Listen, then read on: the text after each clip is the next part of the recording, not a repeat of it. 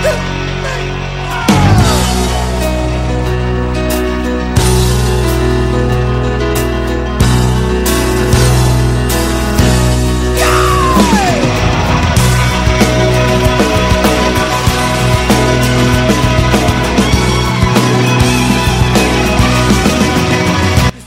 morning. Welcome back to the Broadcast Retirement Network. I'm Jeff Snyder. This is BRN Sunday for Sunday, June 12th, 2022. We've got another great show for you this week as members of the media, academia, and financial services are standing by to analyze all the news and events for the week. So sit back, relax, enjoy this episode of BRN Sunday. Same old story. Oh, turn some pages. I'll be here when you are ready. We're going to kick things off this week with what's happening on Capitol Hill, legislatively, regulatorily, and from a litigation perspective. Joining us on the line, he's one half of the Legal Eagles, Mr. Kevin Walsh. He's a principal with Groom Law Group, an employee benefits law firm based in Washington, D.C. Kevin, thanks so much for joining us this week.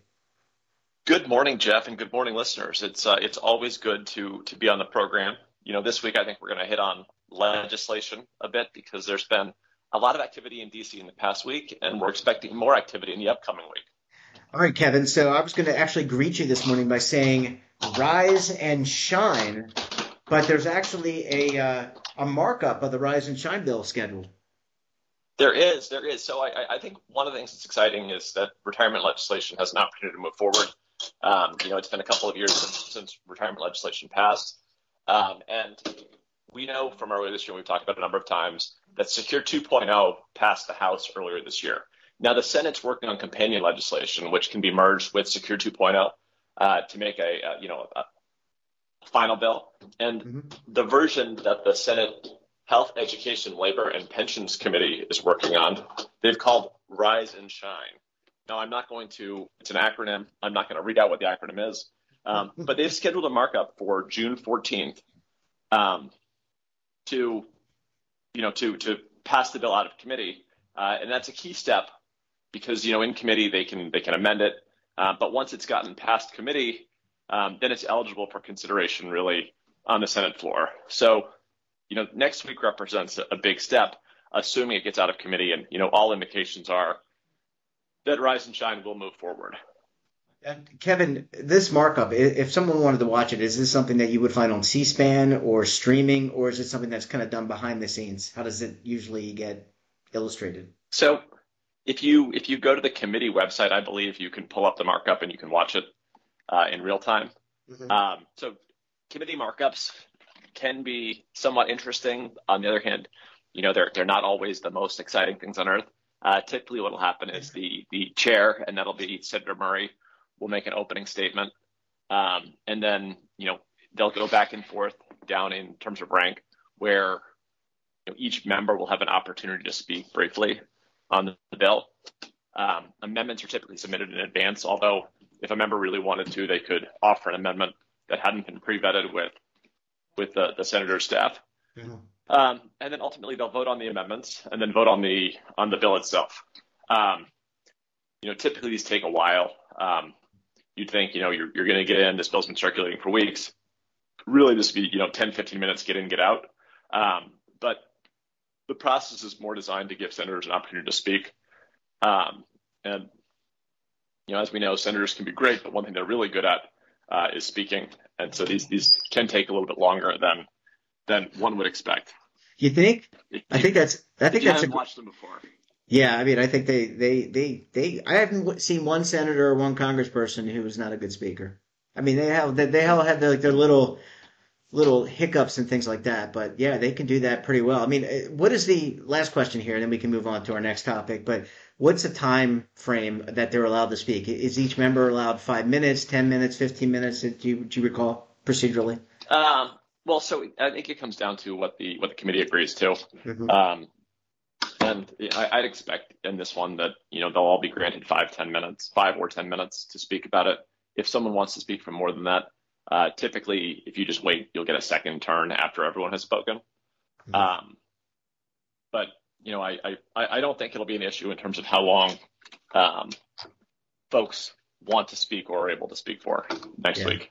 Well, we'll certainly be interested in what happens, and then we'll be kind of catching back up with you and David and see if there's any earth-shattering amendments or things that happen as a result of the markup. Kevin, let's switch gears because you and David have talked about Assistant Secretary of the Employee Benefits Security Administration. There's a confirmation process. This person is selected by the president, has to go through the Senate. You've got some news there. Yeah, so I think one thing that seemed pretty exciting was that Lisa Gomez, the individual who's been nominated to run the Employee Benefit Security Administration, which is the agency that regulates ERISA and regulates retirement plans, 401k plans, et cetera, was getting her Senate floor vote. And what that means is that about a week ago, the Senate voted on cloture, which is to end debate on her nomination. And that succeeded with a vote of 47 to 46. So, it seemed as though whoever was in charge of counting the votes in Majority Leader Schumer's office, had really, dialed in and done a great job because, if you've got less than 50, sometimes that can raise red flags that, if everybody shows up, do you really have the votes? And then, this past week, the Senate moved for kind of the final vote on confirmation. And in a final vote for confirmation, all you need to do is have a simple majority, which is, 51 votes in the Senate or, just more than the number of people who show up and vote the other way. A tie vote fails unless the tie is broken by the vice president. And, here you'd think, the vice president, if there's a tie, will break the tie, in favor of the nominee because, it's President Biden who proposed the nominee, who nominated the individual. So, clearly you'd think that Vice President Harris, as part of the same team, would break the tie in favor of the nominee. They scheduled the vote for a day where Vice President Harris was in Los Angeles speaking at an event. And, when they got to the Senate floor and the votes were counted, the final vote looked like it was going to be 50-50 with no Republicans voting to confirm, basically all the Democrats voting to confirm. And that would have been a failed vote and would have doomed her nomination. So there's a tool, which is if you're a senator and you lose a vote and you are on the winning side of a vote, but you think you would rather go back and redo the vote, then you can do a motion for reconsideration and essentially say, I want to reconsider the way I voted. I won that vote, but can we go back and redo it? Because, things might be different. So what ended up happening was Majority Leader Schumer switched his vote from being a yes in favor of confirmation to being a no against confirmation, meaning that, the vote failed this week by a vote of 51 senators voting against confirmation and 49 senators voting for confirmation. But immediately afterwards, Senator Schumer filed a motion for reconsideration, which will likely be heard sometime either later this month or during the first half of next month. And we would presume that'll be on a day when Vice President Harris is in town because, without having Vice President Harris around, it looks like it's going to be difficult to confirm Ms. Gomez as the Assistant Secretary. Sorry to jump on you, Kevin. Just a question.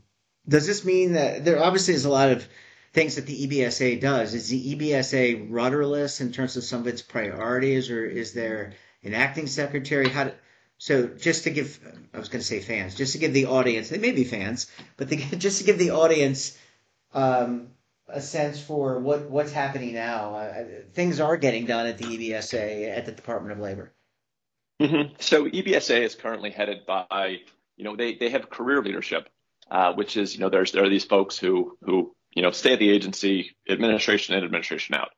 And also they've got a deputy assistant secretary, which is, it's a political role to oversee the department, but it doesn't require Senate confirmation. And shortly after President Biden took office, he appointed Ali Kawar to serve as the deputy assistant secretary. And until Lisa Gomez or someone else is confirmed, Deputy Assistant Secretary Kawar is the acting head of the agency and is able to essentially do anything that the Assistant Secretary would be able to do herself. Well, I guess we'll have to we're going to have a lot of updates next week. Well, I guess we'll talk about Rise and Shine, and hopefully the following month, this will be back on the docket for consideration by the Senate. Kevin, we're going to leave it there. Thank you so much for joining us. Give our best to David Levine, and we look forward to having you back on the program again very soon, my friend. Sounds good. Thanks, Jeff, and thank you, listeners. Have a great weekend. Bye, Kev. Bye. Bye.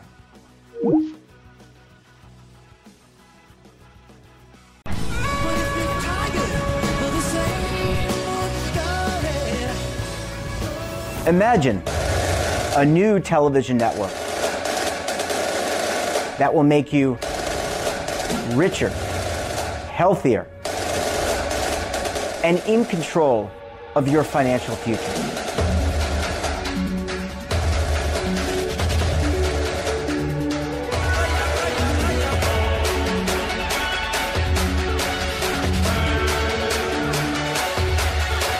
This network is for the policewoman in Nashville, Tennessee, the baker in Dubuque, Iowa, the teacher in Lexington, Kentucky. We want to make the idea of savings and retirement culturally relevant. But what do you see as a defining issue of the midterms? Especially for the smaller businesses. I mean, they are the lifeblood of the American economy.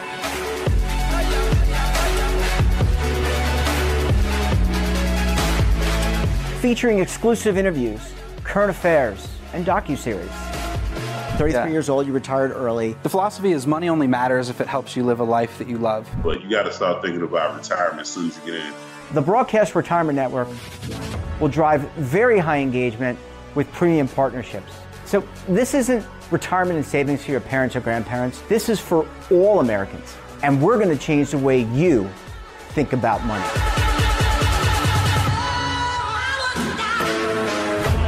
Welcome to the next frontier of retirement and savings. This is BRN, the Broadcast Retirement Network. Are you over 50? Would you like to get up to 33% more income in retirement? Then call now for this free book, Annuity Do's and Don'ts for Baby Boomers. This free book reveals little-known secrets about annuity strategies that will help you make the right choices before buying an annuity. Call right now for your free book, and as a bonus, we'll also throw in a free annuity rate report, both absolutely free for calling Annuity General today. Call 800-504-8194.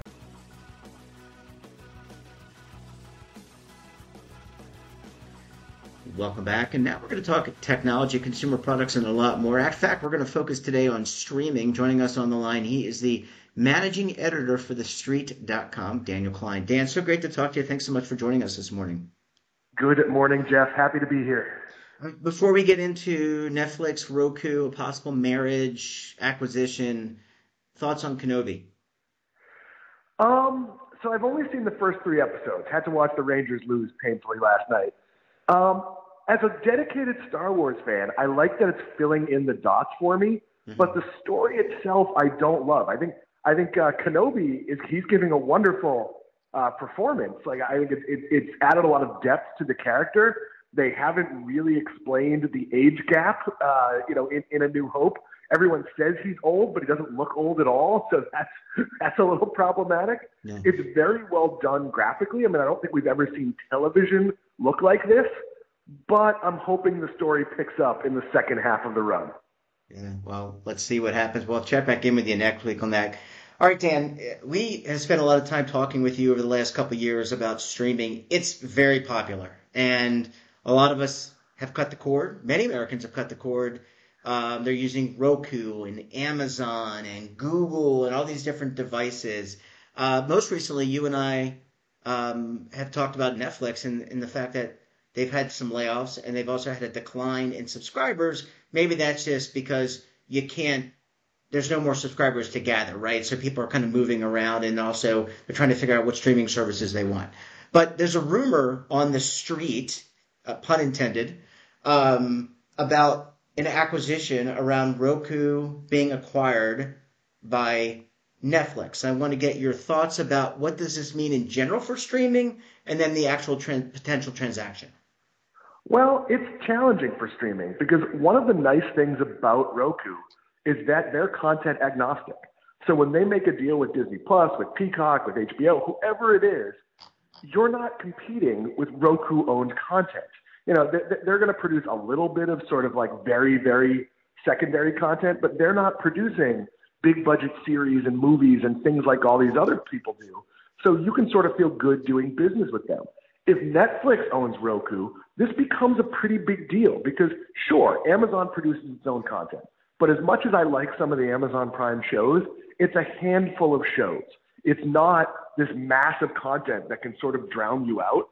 So if I was Disney and I could, you know, give a better deal to Amazon or to Google or even to Apple to be, you know, more featured on their devices, I think I would do that. Now, on the other hand, if you're Netflix and you pick up this base, which is like somewhere in the 40% of all streaming devices, I might be getting that number a little wrong, but it's right around there. All of a sudden, you do have a platform you can promote your shows. And the biggest challenge with Netflix, and we've talked about this many times, is you kind of don't know what exists. And even when something exists, you're not really sure when you're supposed to watch it because they put it out all at once, or sometimes they split it into 2 seasons. You know, there's a new Stranger Things out right now. And I don't know, am I supposed to watch it? I didn't watch any of the other ones, so I guess I won't. But if that's the featured programming on my Roku player, there's a better chance I'm going to see it. Even like season 3 of The Boys is out, which is an Amazon property, and I love seasons 1 and 2, but they had to do an awful lot of advertising to let me know that was happening. And this would take some of that away. So on one level, I think it's a bad idea for Roku, but if Netflix's goal is to sort of not so much worry about the Roku business and really worry about getting its own shows out there, especially with their sort of dual mandate of let's produce fewer shows, I think this could work. Do I think it's actually going to happen? Really tough time to be making an acquisition when your stock is down. I mean, obviously Roku's stock is way down too. So I think it's still kind of a long shot, and I'd rather see and this will not happen, I would rather see like a Sony or another like hardware player, Microsoft even, which federal regulators would never allow, but I'd love to see Microsoft own Roku because they're not in the content game. Dan, and also Roku is ad supported typically, right? So there's ads running. Netflix doesn't really have a ad supported to the best of my knowledge, and it's supported through membership. And you know, I believe they're going to though. There's a lot of talk about Netflix adding, and obviously that's technology and structure and relationships that Roku would add. Absolutely. That being said, Netflix adding programmatic advertising. We've talked about this before, Jeff. I often watch the DC shows on the CW, and I watch them on the free CW app, which between every segment shows you 2 minutes of ads. I don't mind 2 minutes of ads, but it's always the same ad for all. It'll repeat 4 times in the 2 minutes, and you'll see it like 16 times a show. It's not like programmatic is being done so well that Netflix really needs Roku to come in there, but it would jumpstart it. It would help it. I could see the benefit. There's a lot of money to be made there. And I do think, like right now, you're seeing your Pluto TVs, your sort of garbage collections of TV doing really well with that. I think we're going to move into a world where someone doesn't want to be advertising on a rerun of Manimal that 17 people are watching. They would much rather be like the pre-roll before an episode of The Boys or an episode of Foundation or whatever it might be. So there's a real premium inventory at Netflix that I think would do very, very well in that market, which could be more targeted advertising rather than this just sort of random, you're watching this vague category, here is this broad ad. Well, I have to say, you brought up Manimal, and I am a big fan of the 80s program, especially Glenn A. Larson, and I think he was the executive producer on Manimal. I think it was kind of the takeoff of the Incredible Hulk. Dan, sorry, as I segue, I have a really good friend back home in Baltimore who loves the A-Team, Knight Rider, and I'm always getting texts from him on some of those old clips. Don't forget about Airwolf. I think. I just watched that. Dan. I mean, that is a great show. Jan Michael Vincent, may rest in peace, and Ernest Borgnine, fabulous in that show. I like that show. But Dan, I guess last question. You had talked about younger generation. Your son viewing content through phones, tablets, etc. The hardware play, is the hardware play really for people of our demo, but maybe the younger generation they probably don't use Roku or Amazon Fire Sticks, etc. Or do they? I mean, it's probably a hodgepodge, right? They will eventually. When they have kids, you're not all going to gather around an iPhone. You're going to watch television. Well, that's true. I mean, so you think the familial unit they won't be sitting on the couch next to each other with their own devices? No, I think eventually this is going to move into a world where, it just doesn't make sense that you'd watch like a 12-inch device with your wife and your kids. You're eventually going to, go get your 80-inch television, or by then your 300-inch television, and you're going to tune in and watch it with people. That being said, you don't make any money on devices, so I think that's absolutely an issue. But going forward, Roku is all about getting that device so they could monetize in other ways. I don't see this deal happening, but there's a lot of momentum behind it.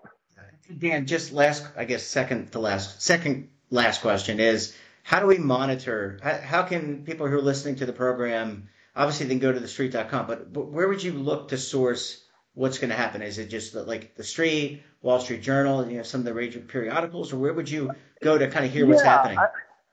I mean, it's of course us, but also, the people out of GeekWire, Cord Cutters News. There's lots of websites directly involved to this, but this isn't a deal that will happen quietly. This isn't, Netflix is picking up, some technical company that might help them with the play button. This would be a giant deal. So you'll probably hear it on the Today Show. Like I wouldn't worry about being able to follow this one. All right. Well, Dan, we'll check it back in with you next week around Kenobi. Really interested in your feedback. I'm a big Ben Kenobi fan. Alec Guinness, Bridge Over the River Kwai, that was an amazing movie. He is sorely missed, and those of his generation, those were great actors. Dan Klein, always great to talk to you. Thanks so much for joining us, and we look forward to having you back on the program again very soon, my friend. I'll see you soon. Thanks, Jeff. Thanks, bud. Bye-bye. And that wraps up this episode of BRN Sunday. Have a topic of interest, someone you think we should talk to?